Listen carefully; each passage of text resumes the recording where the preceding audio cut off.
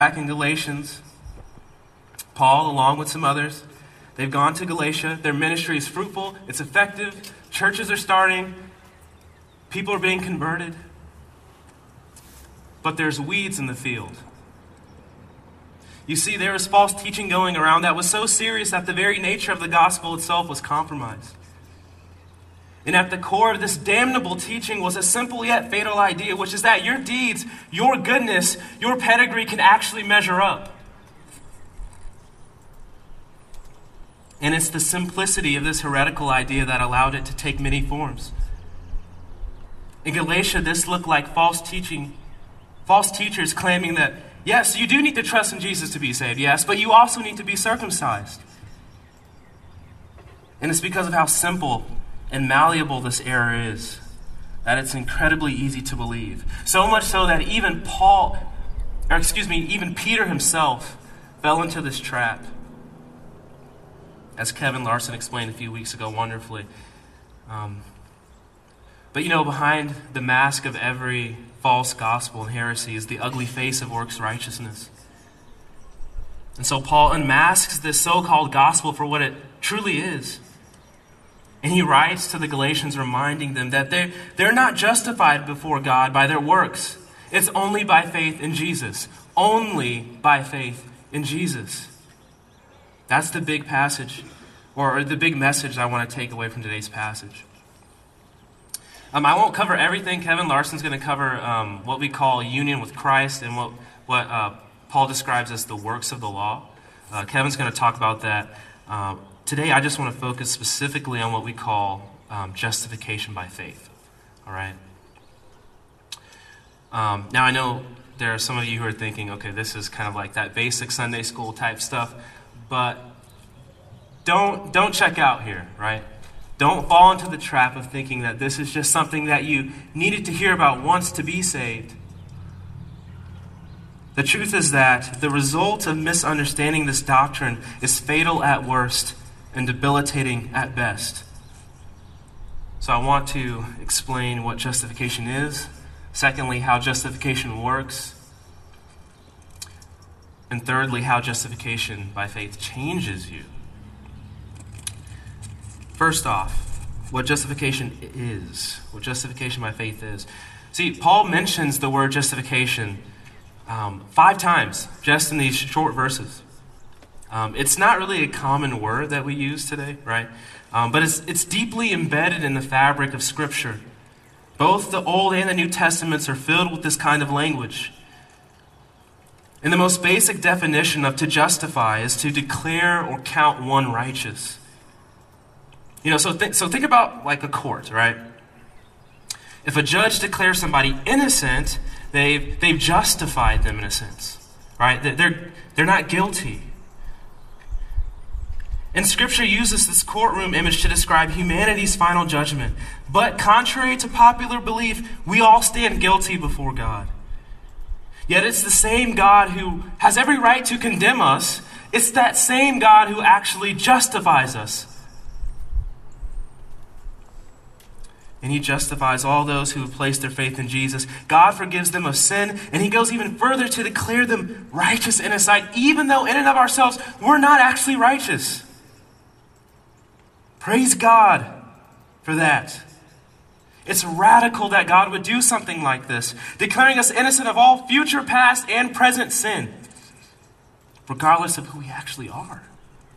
It's no wonder Martin Luther, the great Protestant reformer, said that if this doctrine is lost, the whole knowledge of truth, life, and salvation is lost and perishes at the same time. But if this doctrine flourishes, everything good flourishes. True worship, the glory of God, the right knowledge of all things and social conditions. Society itself will flourish if we get this doctrine right.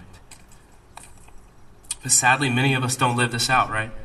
This doesn't radically change the way that we see the world, because while we theoretically believe we're justified by faith, we practically seek justification in other ways, apart from faith in Christ. You see, justification becomes the thing that gets you into heaven, right?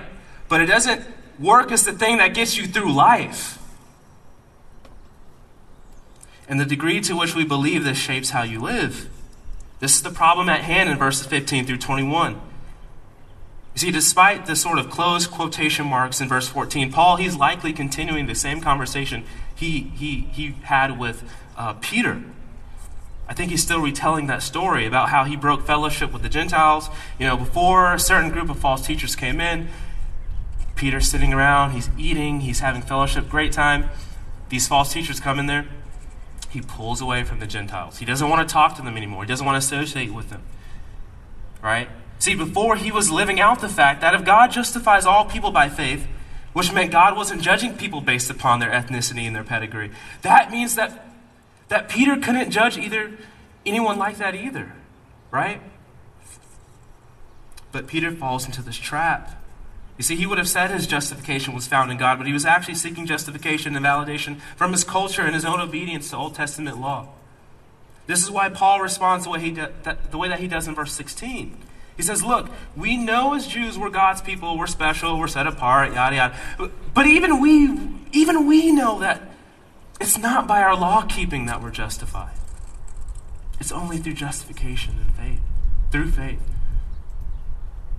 And when we examine the apostles' interaction, we better understand our own sinful beliefs that smother out this doctrine from our hearts. This passage makes it clear how our heart works. Whatever we go to for validation or assurance that we're okay, that's our God. That's whom we're seeking justification from. It's not if you're looking to be justified, right? It's not if. The question is the God on the judgment seat in your life actually going to render a verdict that's sufficient? And whether you're a Christian who's been walking with the Lord for 20 years, or whether this is your first time at a church gathering of any sort, you need to understand this. You see, we're all justification-seeking, validation-craving people. We can't not do it. It's ingrained into our DNA. We live for it. Let me give you some examples. One fact that's true about cars is that we have a whole bunch of kids, right? And so you look at your kid and you try to raise them as well as you can. And one of the things that people point out is that kids need a whole lot of affirmation and approval and all of that kind of stuff that I'm not really good at giving. They need a whole lot of praise. It has to be frequent, intentional, and genuine. In fact, some people say you actually have to praise your kid 3 to 4 times as much as you criticize them. Yet, on the other hand, if you don't praise them enough, they become damaged potentially. But if there's too much praise, if there's too much of the wrong kind of validation, your kids grow up and become a narcissist at worst and fragile at best, with little to no resiliency at all. Or think about social media, right? On the one hand, you can't live without some kind of validation. We need someone, somewhere to tell us that we're beautiful, we're pretty, you're smart, you're actually insightful. So we constantly post. Yet, on the other hand, you can cancel anybody at the drop of a hat who doesn't agree with you, or whatever verdict the God of your life has rendered. There isn't hardly any mode of existence as self-justifying as social media. It's the ultimate echo chamber. We're all seeking it. We're all seeking justification. And anyone or anything we put in God's place and let become our judge will never give us the kind of verdict we need. Let me give you one more example before I move on here. There's a rapper, his name is Logic. I don't know if many of you guys know who this is, but a few years ago he made this song that was, the title of the song was a Suicide Hotline number, and he performed the song at the Grammys. He's a very, talented artist. But he decided to stop rapping, right? And so he's being interviewed by somebody, and they're asking him, okay, well, what happened? What happened? And this is what he says. He says, well, when I was younger, I signed with Def Jam Records. And I said, but what's next? I did a show for 200 people. When can I do 1,000? I did 1,000. When can I do 5,000? I did 5,000. But when can I sell out the Garden? You release a project, and someone says, yeah, but it didn't go gold. It goes gold. And then they say, yeah, but it didn't go platinum. Then you go platinum. Then Then you go 6 times platinum, and it's never good enough. It's like a drug. Rap doesn't give me the butterflies anymore. There was happiness, but I need something more. The pain was in releasing an album that I had so much fun on and everybody said was crap because they hold you to such a high standard. It was always this thing of just not being good enough for anyone ever. I was trying to search for that acceptance in hip-hop. I wished I would be loved. It's funny because so many other people would love my music, and after years of wanting that, it only left me with emptiness. I'm tired of these people having such power over me. See, I'm not making this up. I'm not trying to be clever, right? This is reality, and this is where justification by faith meets you. It meets you at the deepest point of your reality. Who is your God? Is it your accomplishments? Is it your talents? Is it ministry? Is it your friends? If it's not the God of the Bible, you're not going to get what you're looking for. And so as we transition, justification is God declaring us righteous, even though in and of ourselves we're still sinful. But how does this work? How are we justified? Well, the first thing you need to know is that justification by faith is that it's not by your works. Justification by faith alone is not something that happens through your works. You see this in verse 16 and in verse 20. When Paul says a person is not justified by works of the law, but through faith in Jesus. And in context, works of the law refers to Old Testament moral and ceremonial laws. You know, the things that faithful Jews would do to set themselves apart and, make themselves useful for God. So circumcision, obeying the Sabbath, that kind of thing. Or in Peter's case, it's eating certain foods that are clean or holy. But this phrase, works of the law, has broader meanings in Paul's writings and throughout Scripture. One pastor says that if we were to simplify works, we would put it in a category of things that we do to rely upon before God. So morality, baptism, confirmation, church attendance, and so on. These are things that we've deemed as good things. And it's these works that Paul says can't justify us. And the reason why is not because there's something wrong with God and his ways. It's actually because there's something wrong with you, with me, with us. Right? Your computer is not working the way that you want it to, not because your computer's broken, it's a user error. Right? That's what's going on. The problem is that we can't love God and our neighbor the way that we ought. It's impossible. And most of us, if we're honest, we'd actually admit that. We've said this multiple times in our lives. Nobody's perfect, right? We've said that. Yet Scripture goes even further. It's not only that our deeds are worthless when it comes to our justification. Our good works are insidious. They're deceptive. They're almost like dandelions, as I was thinking of how to describe this. I mean, they look pretty. The field right there is full of them. They look pretty, but they're really just weeds. They're useless. They're worse than that. They actually choke the life out of anything that you might actually want to grow. Though they look beautiful at times. And it's in this vein that Scripture says our good deeds and righteousness are filthy rags. Filthy rags. Elsewhere, Paul considers even his best deeds as dung. Why? Why does the Bible put it this way? Why? And here's why. This is why. Because Christianity isn't a religion about a set of rules, but rather a declaration of bankruptcy. This is why Jesus said he came not to call the righteous, but the unrighteous.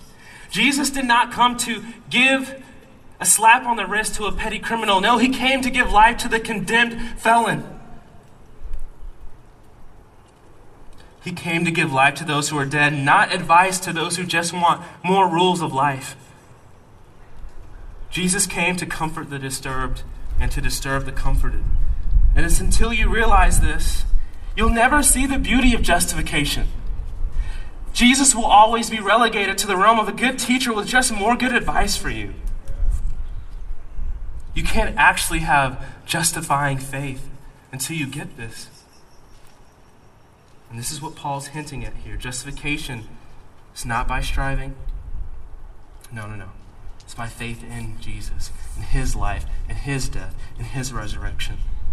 And it's in that moment that great exchange happens where Jesus takes on all of our sins and he gives us all of his righteousness. Jesus dies a death that we deserve, so God's legal verdict towards us isn't just one of innocence, but as if we've never sinned and we've only ever obeyed. We're simultaneously a sinner, yet justified. It's through faith. And the basis of your justification isn't the amount of faith. I want to be careful here, guys, because in the church we get this messed up. It's not even the amount of faith that saves you. It's the object of your faith. It's not about the quantity, but about the quality. You see, faith doesn't merit God's acceptance. It accepts Christ's merit before God. And we can't compromise on this, because the alternative to this is devastating. If you don't believe this doctrine, then you are wasting your time by being here. You are wasting your time by opening up your Bible every morning. Because if you're justified by your works, then, as verse 21 says, Jesus died for no reason. The cross was pointless. And so before I move on to my last point, I want to give you a way in which you can know whether or not you're relying on your own works or Jesus' works. And this can't be a direct approach, right? You can't just straight up ask if you're relying on your salvation, because most Christians will tell you, yeah, I trust Jesus. Nobody's going to really deny that in the church, right? Like Sherlock Holmes says, there's nothing more deceptive than an obvious fact. You have to dig. You have to find out what you're relying on. And one way to do this is by examining how your heart responds on the good days and on the bad days. Here's what I mean. You're relying on your works. When you get a D on the calculus exam and you say, well, at least I'm not as stupid as you. I'm not failing algebra. Right? You're relying on your works when your parent says, hey, son, I feel like there's something that you need to work on in terms of your heart. And you say, well, Pops, I'm not as annoying as that guy, my brother. It's in those moments you're relying on your own sense of goodness. But you're also relying on your own works when you do get the promotion, when you do get the job you want, when you do make the varsity team. And the first thought is, well, I know why I got here, but I don't know why this guy's on the team. You see, justification, to summarize here quickly, it's by faith alone, in Christ alone, and a way to tell whether you're trusting in Jesus. It's by looking at how you respond on good days and bad days. But the last thing I want to show us before we're finished this morning is how justification by faith changes you. Thirdly, how justification by faith changes you. Now, I do want to be careful, because this doctrine is primarily about our new sort of legal standing before God. Theologians have pointed out that when we're justified, we don't become morally righteous in and of ourselves. That's closer to what we might call, sanctification. Justification is a legal declaration of innocence, while sanctification is the removal of sin's effects in our lives. Justification is instant, whereas sanctification is a process throughout all of life. Justification is God saying something about you. Sanctification is God working something in you. Yet, the more you believe this doctrine, the more your life changes. After all, why would Paul have critiqued Peter if he didn't expect Peter's life to have changed after embracing this doctrine of justification? So, maybe you can call this application as we close here, but I just want to give you 3 ways your heart changes the more deeply you believe this doctrine. Firstly, justification by faith changes how you relate to God. It changes how you relate to God. You see, if you've been justified by faith, that means God has given you his Son, and you're now the recipient of his divine, infinite love. And as Romans says, if you've been justified, you've also been adopted, and God just isn't your judge anymore. He's also your Father. And so no one else and nothing else needs to occupy the judgment seat of your life because the verdict has been rendered. You're accepted in spite of all your flaws, yet deeply loved. And this also means suffering that God brings into your life isn't meant to destroy you. God's not trying to get back at you. All of God's judgment has been spent on Christ. It now means that suffering is sanctifying. Suffering is now sanctifying. God's making you more holy. But secondly, justification by faith changes how you view yourself and others. You see, if you're justified by faith, you're no longer surprised when you sin. You're no longer surprised. You're not as defensive as when people confront you on issues that they see in you. You'll be humble, but not in the sense in which you believe every critique of you is true, but you'll be humble in the sense that every critique of you could be true. You see the difference? And you won't be surprised when other people sin, especially other Christians. You'll actually come to expect it.